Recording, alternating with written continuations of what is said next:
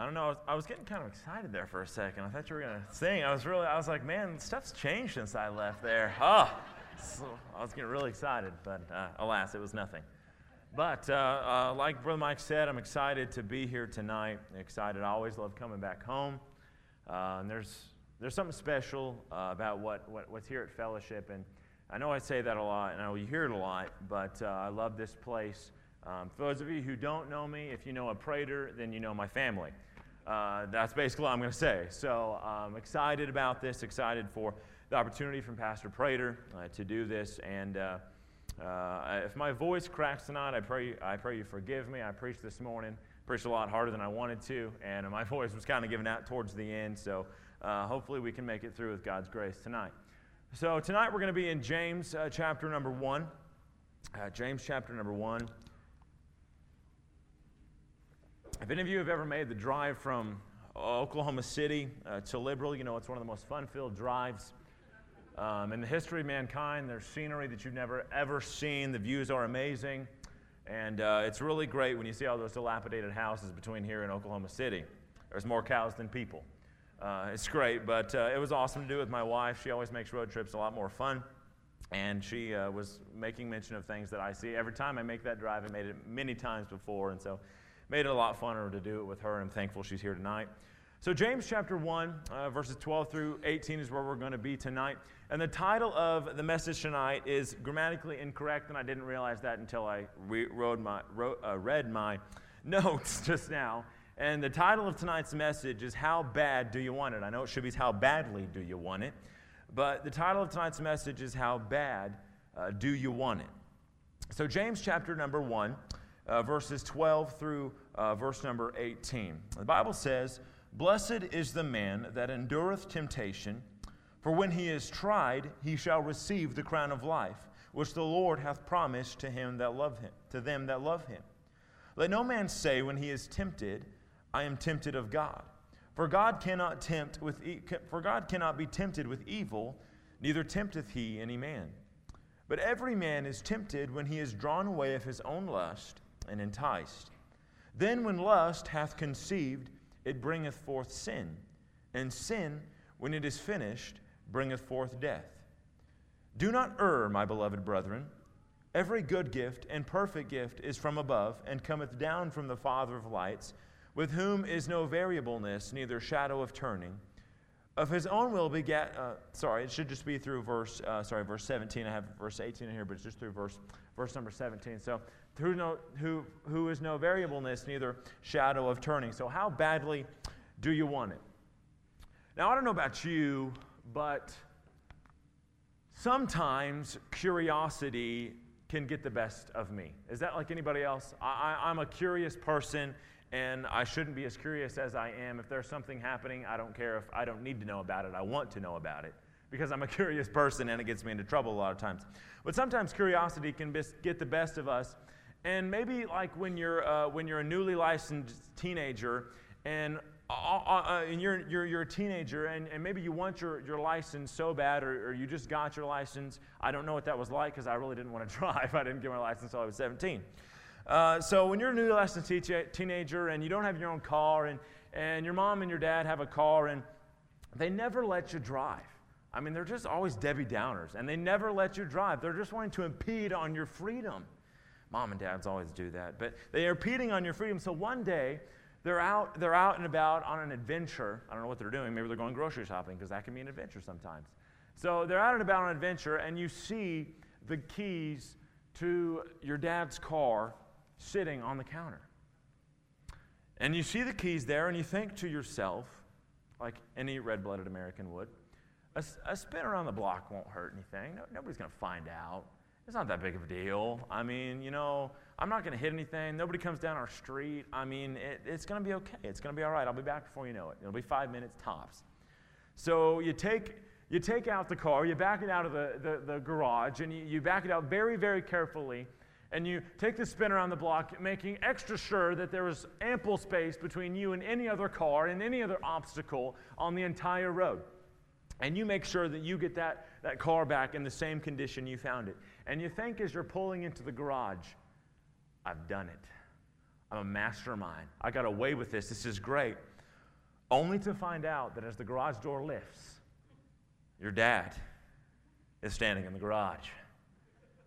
Great moments. And you think to yourself, busted. Again. What's even worse than that is not that you're busted, not that you're grounded, not that you're punished. What's worse than that, and all parents say this, we're not angry at you. We're just disappointed. What does that even mean? I don't even know what that means. I don't understand that. We're disappointed. And then they tell you, and it makes it even worse to rub it in, if you would have just told us you wanted to take the car on a spin, we would have let you. Well, that would have been great to know 30 minutes ago. I didn't know that, okay? I thought this was like lock and key here. And so instead of feeling good about the fact that you just successfully drove around the block of the least busy street in Liberal, Kansas, you get punished. Not a smart decision. Not a good idea. You went outside of what your parents wanted for you, and you did what you wanted to do. You went outside of their authority, and the result was that it costed you. It was a few moments of fun, but it costed you. And this is exactly what James is warning us against in this passage. But instead of going outside of our parents' authority, our earthly parents' authority, he's talking about going outside of our Heavenly Father's authority, outside of what God wants for our life. And he's explaining that when a person goes outside of God's authority to get what they want, the result is bad. The result is bad here. But before he does this, he honestly wants to point us back. He gets this eventually, but before he does this, he wants to point back to the previous section of this book, and we won't go into it and talk about it, but the previous section, he goes and he talks about trials. And we'll cover that a little bit tonight. But the first thing we see here is that the believer, in verse 12, the believer who endures trials will be blessed. Now, what does that word blessed mean? What is he talking about when he says blessed here? Well, the word blessed there means that the man that he's talking about here has successfully made it through the trial and is happier than before he went in the trial. How many of you guys are happy when you're done with the trial in your life? It's pretty good, right? You feel pretty good, especially when you've successfully endured it. And you're happy, or you're glad. You're glad it's over. I'm glad it's over. Maybe nobody else is, but I'm glad that when my trials of life are done. But he talks about temptation here. And we need to make sure that we understand what kind of temptation James is talking about, because it's important to this passage. Now, the temptation James talks about here in verse 12 is from the Greek word parasmos. Parasmos, which means to put to proof through adversity. It means to prove it through adversity. So the only way a man is blessed is if he endures this adversity, if he endureth this adversity that he faced. Now, when I think of the word endureth, or I think of the word endures, it always brings to my memory a marathon runner. Always brings to my memory a marathon runner. Not necessarily on mile 1 or mile 2, but on like mile 20 or mile 21, when the finish line is still so far away, but they've run so far, and at this point, maybe they're thinking in their minds, they're thinking, at this point, it would be a victory just to finish. I don't care where I finish. I don't care what place I get. I don't care what my time is. I just don't want to die in this place. I just want to finish. I just want to be done with this. Now, the great thing is that the marathon runner, if they're smart, they've trained their body for this moment. They've trained their body for the aches. They've trained their body for the pains. They've trained their mind for the mental fatigue that takes place, what's going on in their body. And so his body and his mind wants him to quit, wants him to give up. But since he's trained himself, he pushes through this muscle ache. He pushes through the fatigue. He pushes through the mental fatigue. And every step is excruciating, but he does it. And instead of caving to this desire to quit, he continues to faithfully run and finishes victoriously. It doesn't matter the place necessarily, it just matters that he finishes victoriously and he can say, I finished this, and have his head held high. Endurance will show the people that endure as having passed the test, having been proved. Because I'm not a marathon watcher. I don't know if you watch marathons. I'm sure there are people that do. They show them on TV. But I do know this, there's a lot less people that finish the marathon than start the marathon. And the ones who endure are the ones that can be proud of the ones that can hold their heads up high. Now, I wouldn't even start a marathon because I would pass out like on 500 yards, but that's beside the point. But endurance will show people as having passed the test. And when a man is tried, he has proven himself worthy, much like how a soldier is tried in boot camp or how a student is tried in a test. God places things in our lives to try us as Christians, to prove us as Christians, to help us have a strong faith. That's why God places things and trials in our lives. It results in a strong faith. And he also says, though, that those who pass this test, those who get past this test and understand what's going on here, they will receive the crown of life. Now, the crown of life here, when obviously we think of a crown in our Western culture as a royal crown, as a crown of gold, as a crown with jewels on it. And certainly there are those types of crowns, but that's not what Paul is talking, or James, is talking about here. What James is talking about here is a laurel wreath crown. Something you see in the old Olympics. They would give them wreaths around their heads to say, these are the winners, these are the ones who've had conquered. The ones who have been successful here. And this phrase, the crown of life, isn't necessarily so much descriptive of the crown itself. It's not like the crown has necessarily any inherent abilities in it. But the phrase, the crown of life, is descriptive of something the believers should strive for. And let me explain this. Eternal life is the prize for a faithful life. Eternal life is the prize for the faithful saint of God. Now, obviously, we know this. A person's faithfulness, a person's works, a person's things they've done for God will not save a person. Only the blood of Jesus Christ can save someone. And we know that, and we believe that, and we're firm in that. But the person who was faithful, the faithful saint of God, can live eternity in heaven with his head held high, knowing that when the going got tough, when he wanted to quit, when he wanted to stop going, when he wanted to stop living for God, when things were crashing down around him, when everybody around him was saying, stop doing this, he can say, I was faithful. He can say, I endured. He can say, I did this. I was faithful to my Heavenly Father. And this crown here, this crown of life is promised to them that love Him, or them that love God. Now, them that love Him is descriptive of all believers, descriptive of every single person in here tonight and through all of time who are a believer. Showing that God doesn't just promise this crown, that we're all fighting against each other, and there's only a select few that can be in eternity with their head held high, knowing they were faithful. No, every believer can be faithful. Every believer can achieve and can get this crown of life. There is no believer who is higher and better than any other believer. We're all on equal footing. But this does bring up a question of what about those believers who don't love God, or who don't look like they love God, don't live as if God were the love of their life. And however, I think this shows us something quite profound, that loving God should fill a believer's entire life. You can be a believer and not live a life that looks like God's that valuable to you. But that's not what God intended for us as believers to live. The love of God should fill a believer's life. And when we fully love God, when we fully love who God is, God's trustworthiness in turn guarantees faithfulness to what He has promised. In other words, when we fully love God, when we fully trust God, when we fully know that God has got all things in control, we give God an opportunity to show how faithful He really is. We give God an opportunity to be faithful to us. If we go around thinking we've got it all under control, thinking we've got everything figured out, and we always have a plan laid out, we never give God, and we have to trust in ourselves, we never give God the opportunity to prove His faithfulness to us. We have to give Him that opportunity. We have to trust God to be faithful. Now, after establishing that a man who endures adversity would be blessed by God, James went to the flip side. He goes to the flip side here, and he addresses, for his readers, and he addresses where the temptation to sin in trials comes from. Because we all are going to face trials. It's just a matter of how we face them and the reaction and the result of those trials. So, temptation to sin, we see in this passage, does not come from God, but from within ourselves.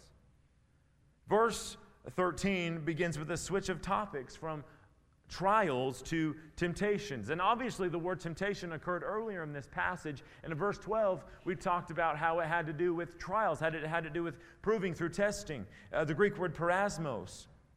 The word tempt here in verse 13 is a similar Greek word, paradzo, but this word means to entice to evil. That's what this tempting is.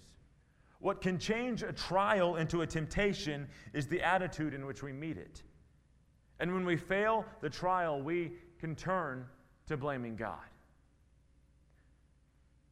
When we can fail the trial, we can turn to blaming God. And a very similar circumstance is mentioned by James in the start of this book, earlier in chapter 1, verses 2 through 4. Let me just read it for you right quick. It says, "My brethren, count it all joy when you fall into divers temptations, knowing this, that the trying of your faith worketh patience. But let patience have her perfect work, that ye may be perfect and entire, wanting nothing." So verse 13 through 15 is an account of a trial, and verses 2 through 4 is an account of a trial. In fact, you can look at it this way. They're an account of the exact same trials. They're the exact same trials, but they're two different outcomes here. There are parallel circumstances. And in the first instance, in verses 2 through 5, we understand that the trial is a form of testing, where we get to experience the grace of God and we get to experience the faithfulness of God. And He uses the trials in our lives to make us more mature and to help us in our faith. But in the second instance, here in verses 13 through 15, we experience the same trial as a temptation, and it leads to death. James warns us of this second trial here. But what can we gather from this? What can be learned from these two set of trials? The set of trial and two seemingly different ways to meet it. Well, we need to learn to endure trials in a way that brings glory to God. That's what it boils down to. We need to learn to endure trials in a way that brings glory to God. Often, when we encounter trials, and I'm as guilty of this as the next person, but often when we encounter trials, we seek somebody to blame as to why we're going through this or what is happening in our lives. And often when stuff doesn't go well, when stuff doesn't go right, when stuff seems to get worse, and maybe this is what was happening to these people James was writing to here, instead of understanding that hey, we failed, hey, we've gone wrong, we've done something wrong, maybe these people here turn to blaming God, making excuses for why they couldn't endure this trial, making excuses as to why this was unfair. Maybe that's what happened here, making excuses for their own failures. But when we turn to blaming God, a problem presents itself, because this paints God as someone who puts obstacles, who puts things in our way to make us sin. God will never do that. God does not entice people to sin. It paints God as one who wants us to sin, rather than one who gives us strength to get through temptation. That's totally contrary to who God is. And though life is extremely hard and even confusing at times during trials, the last thing we as believers should do is turn to blaming God for the areas which we lack faith in.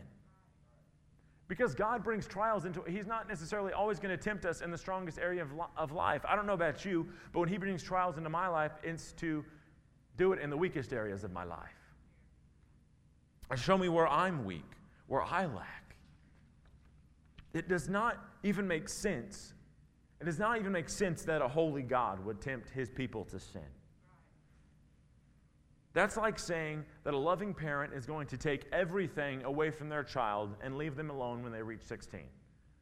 To strip everything away from them. Now, I'm not saying you don't want to do that at times. I'm not saying you didn't ever want to do that. That's not what I'm saying. I'm saying that you do it, or you don't do it. I'm saying that if you truly love your child, you're not going to do that. You don't make them pay for their car insurance or pay for their cell phone or pay for the trips or pay for whatever else they do. You don't make them do that or mow the yard because you want their lives to be hard, though they may think that. You don't do that because you want their lives to be hard. You do that because it grows them as people, right? It makes them mature. You love them, therefore you would never want to do anything to hurt your relationship with them. Parents, can I get some amens on that? You love them, therefore you don't want to hurt your relationship with them. That's counterproductive. It sends mixed signals. God is the exact same way with His children. He doesn't put things in our lives that make us sin. He puts things in our lives that help us grow as Christians. He doesn't just put things in our lives because He likes to sit up there in His easy chair or whatever they may view God as doing, saying, hey, you know what, I want to see how tough and bad I can make my children's lives today. No, He says, you know what? He says, Dalton he's a little slacking in this area. So I'm gonna send this into his life so that he can come face to face with the fact that he is weak right here. And he can acknowledge that, hey, he needs me. He needs grace from God. You see, if we don't respond to our trials correctly, that's our fault. That's our fault, not God's fault. If we don't respond correctly to our trials, that's our fault, not God's. Now, James asserts here, I want to make sense. James asserts here that God never tempts His people to sin. But I want to make sure that we understand this. James does not claim that God does not ever allow temptation to sin into the life of a believer, okay? God, in anything in a believer's life is allowed by God. Okay, so He may allow something into your life that tempts you to sin, but He never Himself tempts you to sin. Okay? Nor does James imply that God never tests us, because obviously He does test us. He is not denying that God subjects men to testing. He's not denying that God tests men. But He does deny the claim. He does vehemently deny the claim that God tests men to sin. He does not ever tempt anybody to sin. But then we come to verse 14. And James pretty much slaps us in the face. Or he slapped me in the face when I read this. Because James says, we go about and we make all these excuses as to why we sin. We can blame it on this person. We can blame it on this person. We can blame it on this circumstance. We can blame it on that circumstance. We can even blame it on God if we want to. But James says none of those are to blame. You know what's to blame? Yourself. The temptation to sin comes from within ourselves. Comes from within us. And he talks about how every man does this. Every single person experiences temptation to sin from within. There's not a person exempted from this. Everybody does. Now, understanding that, let's define a few terms here to understand what James is saying better. So he talks about the term lust here. Now, lust is something, is a longing for something, especially a longing for something which is forbidden. Much like, I've never experienced this because I don't diet, but much like how a person who's on a diet longs and lusts after chocolate chip cookies. Okay, if I was ever on a diet and you want to break it, that's how you break it. Now, the chocolate chip cookies, especially after they just come out of the oven and they're kind of, I'm making myself hungry just now. But you can smell them and they're great and you're like, this is great. Now, the cookies themselves already look good, okay? They already look like you want to eat them. But because you're on the diet, they look about 100 times better. And they look like this is going to be the greatest thing ever in life. And once I eat this cookie, it's great. It's like the devil's tempting you to sin. It's like Eve, and your evenness is the devil, and it's evil, and it's not cool. So the chocolate chip cookies are great. So the word entice here, so that's what lust means. So lust means a longing for something that is forbidden. Now the word entice here has a serious meaning as well. It means to entrap or to ensnare, much how an animal would be trapped or an animal would be snared here. It's almost as if James is saying once the lust, once the desire reaches this point, there's no going back. Because once you convince yourself that this thing is right, you're going to do it anyway. That's a key part of this. Once you convince yourself that a sin is right, you're going to do it anyway. That you deserve it. And when James says a man is drawn away of his own lust, we often think of maybe something sensual, and this is definitely applicable, but it's definitely broader than that. It has to do with much more than that. It's going outside of God to get anything that you want that God does not want you to have. It's broader than, that's basically what it covers. It's putting your family in debt for that new car that you just have to have. It's spending the money, it's shopping and going on a shopping spree with the money that you know God wants you to tithe. It's going outside of God's will. It's anything that you want above what God wants for you. Anything that you want above what God wants for you is a lust. It might have been something, and here's the tragic part, going back to the opening story. It may have been something God even wanted to give you in the future. Something that was great, something that was awesome, something that was wonderful. If you were to just ask God for it, if we were to just ask God for it. But we decide and we get impatient and go against what the Lord wants, and we get it now. We want it now.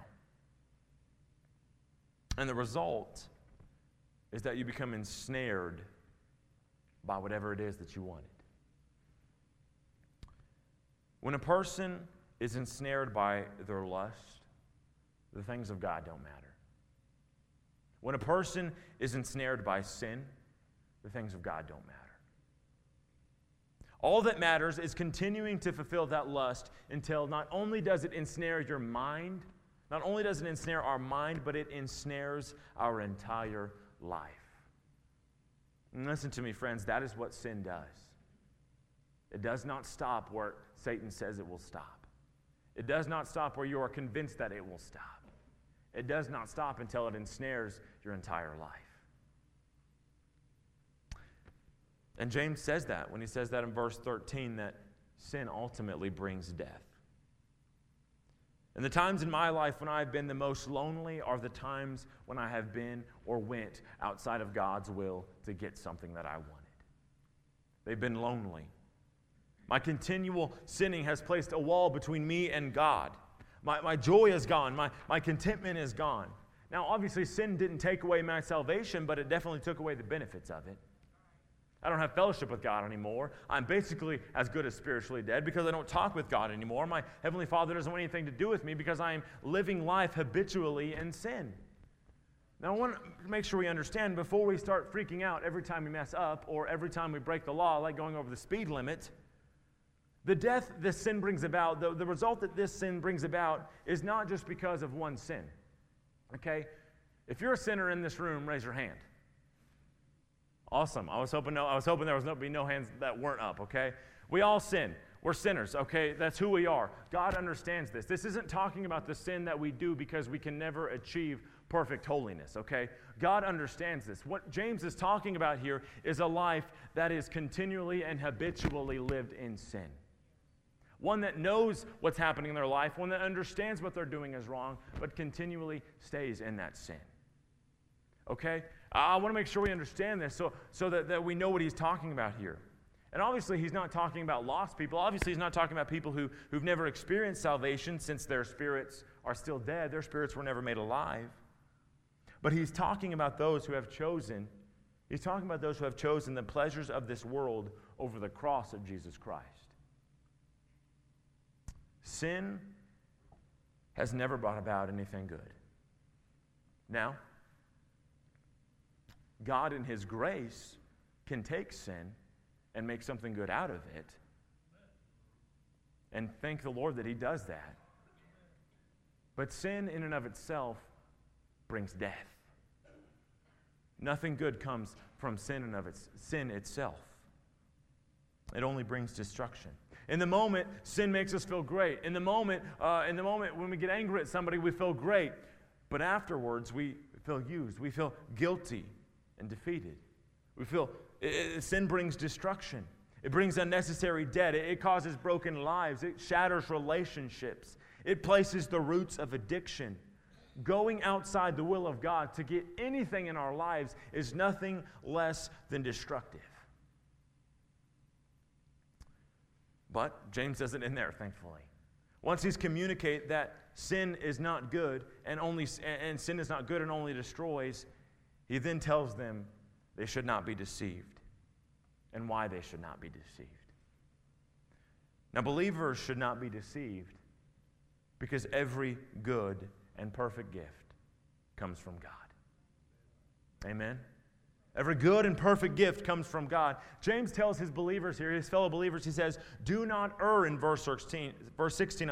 Now, err means to roam or wander or seduce away. He says, don't go away from what you learned. James is not so much warning us here to be wary of outside influence as he is warning us to not be led astray by our own hearts.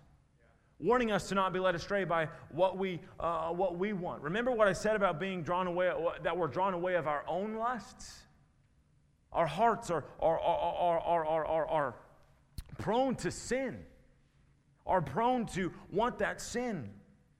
Not outside influences that force that come in and influence us. Yes, that's a part of it, but we're mostly tempted by what we want. It's important to be careful what we allow into our hearts, because something innocent can turn into something incredibly deadly. It brings to mind the words of Jeremiah 17:9, the heart is deceitful above all things and desperately wicked. We are prone to deceive even our own selves unless we constantly guard and preserve the truth. Because the truth is that every good and perfect gift comes not from sin, but from God. Good here means beneficial.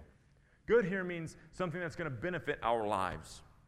And perfect here is referring to completeness. So James is saying that every gift that is beneficial and every gift that makes you feel complete does not come through sin, but from God. I never thought of it that way before I studied this passage. Everything that ever is a blessing to me, and everything that ever helps me, and everything that ever makes me feel complete isn't because I went and connived to get it. It's because God saw fit to bless me with it. And those who have lived long enough can attest to that. Sin will try to convince you that by following it is the way to a life of fulfillment and happiness, but that is dead wrong. Sin is not the way to fulfillment and happiness. Following God is. The only way to a life of fulfillment is by following God and His Word. Now, again, if you don't believe me, take James' word for it. He says in verse 17, every good and perfect gift is from above. Is from above. God will satisfy you. God will satisfy every need you have in a way that is wonderful and makes you feel complete. It makes you feel whole. But the question is, will you be impatient? Will I be impatient and seek it out ourselves? Will we be impatient and seek it out ourselves? You see, James asked the believer this one question. He asked the believer to ask themselves one question. What desire do I have that I believe God will not fulfill? Ask yourself that question today. What desire, what thing in my life do I have that I believe God in His goodness, God in His greatness, God in His powerfulness will not supply in my life? Because honestly, why would God place a desire in your life that He does not plan to fulfill in His own time and plan? What joy does that bring God? What pleasure does that bring God? If you know that God wants you to get a new job, maybe instead of jumping at the most financially beneficial job, the one with the most zeros, and those things are good, why don't we let God direct us to the job that He wants? Or instead of going to if you know God wants you to go to college, instead of going to the college that has the best social atmosphere, or the college that's the furthest away from home, or the college that has the best academic excellence, why don't you let God place you where He wants you? Now, we could apply this to any number of areas in our lives, and we could apply this to numerous things, but if you know God wants you to do something, don't just jump at the greatest thing that you think is out there. Key words, you think. Why don't we just decide and ask ourselves and make the commitment to choose to let God decide? Why don't we say that whatever God wants is best? Why don't we stop jumping at what we think fulfills our desires, what we think fulfills our wants? Because wanting the best, now understand me, wanting the best is not wrong. And in our eyes, it looks smart. Honestly, wanting the best looks smart. But it could take us out of the will of God. And it's out of the will of God somewhere that you honestly want to be. It's not somewhere I want to be. It's not something I want to do. God only knows how to give good and perfect gifts to his children. God doesn't give duds. You ever got a Christmas present that was a dud? It's a bummer, man. Socks again. Okay, now I like socks, but when you're 8, man, you don't want socks. No, you want a PlayStation. Yeah, that's what you want. God doesn't give duds. He only knows how to give good gifts. He only knows how to give perfect gifts. He only knows how to give beneficial gifts. That's just who God is. Now, in the latter part of this verse, and I'll cover it very quickly, but in the latter part of this verse, James says that there is no variableness nor shadow of turning with God. Now, the term variableness has the meaning of transmutation, and I know we use that word all the time in our everyday language. But in case you don't, the word transmutation means, I'll just go with the pulpit, guys. So that word transmutation here means to, transmutation means the change of anything into another substance or into something of a different nature. So what it means is turning something that, man, I'm in a pulpit mic now, something that is one thing and turning it into another thing. Much like how a diamond forms, okay? So transmutation here. And this is important because God cannot change his holy nature. God is immutable, which that word immutable is just a big theological word for meaning God cannot and will not change. He is who he was, and he is who he always will be. The phrase there, then, shadow of turning, refers to astronomical phenomena in the ancient world. What it means basically is that the stars in the sky are always moving. They're always changing. They're always going different places. They always seem to be moving here. And what James is trying to say here is, just like the stars are always moving, there's always shadow of turning with the stars. There is no shadow of turning with God. He's reinforcing the fact that God cannot and will not change. He was, is, and forever will be the same faithful and holy God. In verse 18, James wraps up this section of Scripture. In verse 18, he wraps up this section of Scripture. And he says, every good and perfect gift is from God. Now, I want you to understand this. God made this world perfect. Amen? Sin ruined it. God made man perfect. Sin ruined it.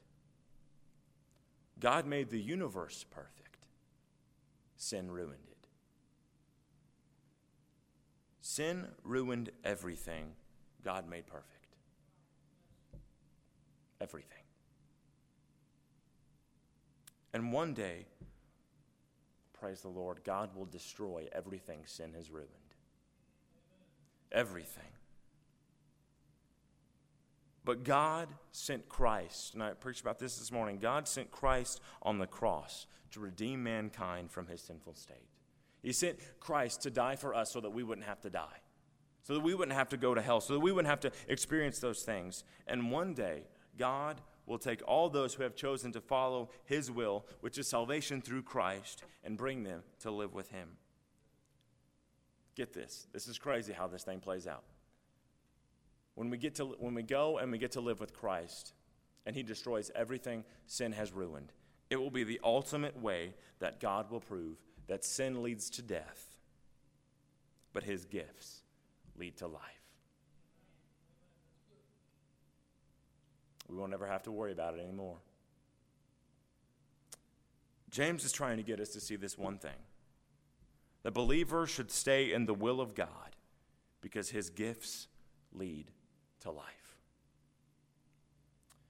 If God is so sovereign, why won't he supply in his timing? Won't he do that? If something is God's will, you don't need sin's help to get it. If God really wants to give you something, we don't have to connive and try to do different things to get to it. If it's his will, he'll give it to us in his timing, as long as we follow him. We shouldn't try to come up with our own plans and fulfill our own desires, because if God has placed a desire in our hearts, he obviously intends on fulfilling it. We shouldn't let our lusts lead us to destruction. Let your desire, I pray that my desire, is to do the will of God alone and see how satisfied we become. Because sin promises death. Sin promises life. Sin promises good things. Sin promises things that we could never imagine. But the result is that sin brings destruction. And sin brings death. But God says, I'll give you life. And guess what he brings? Life and goodness and faithfulness. So I don't know what you're going through tonight. I don't know if everything in your life is peachy keen. Obviously don't. I just got out of the car at 4:30. But if there's anything in your life that we're seeking outside of God's will, I pray that we get that right tonight in this moment of invitation. And that we would turn back to seeking God's way and God's will, because his gifts lead to life. Let's pray tonight. Heavenly Father above, Lord,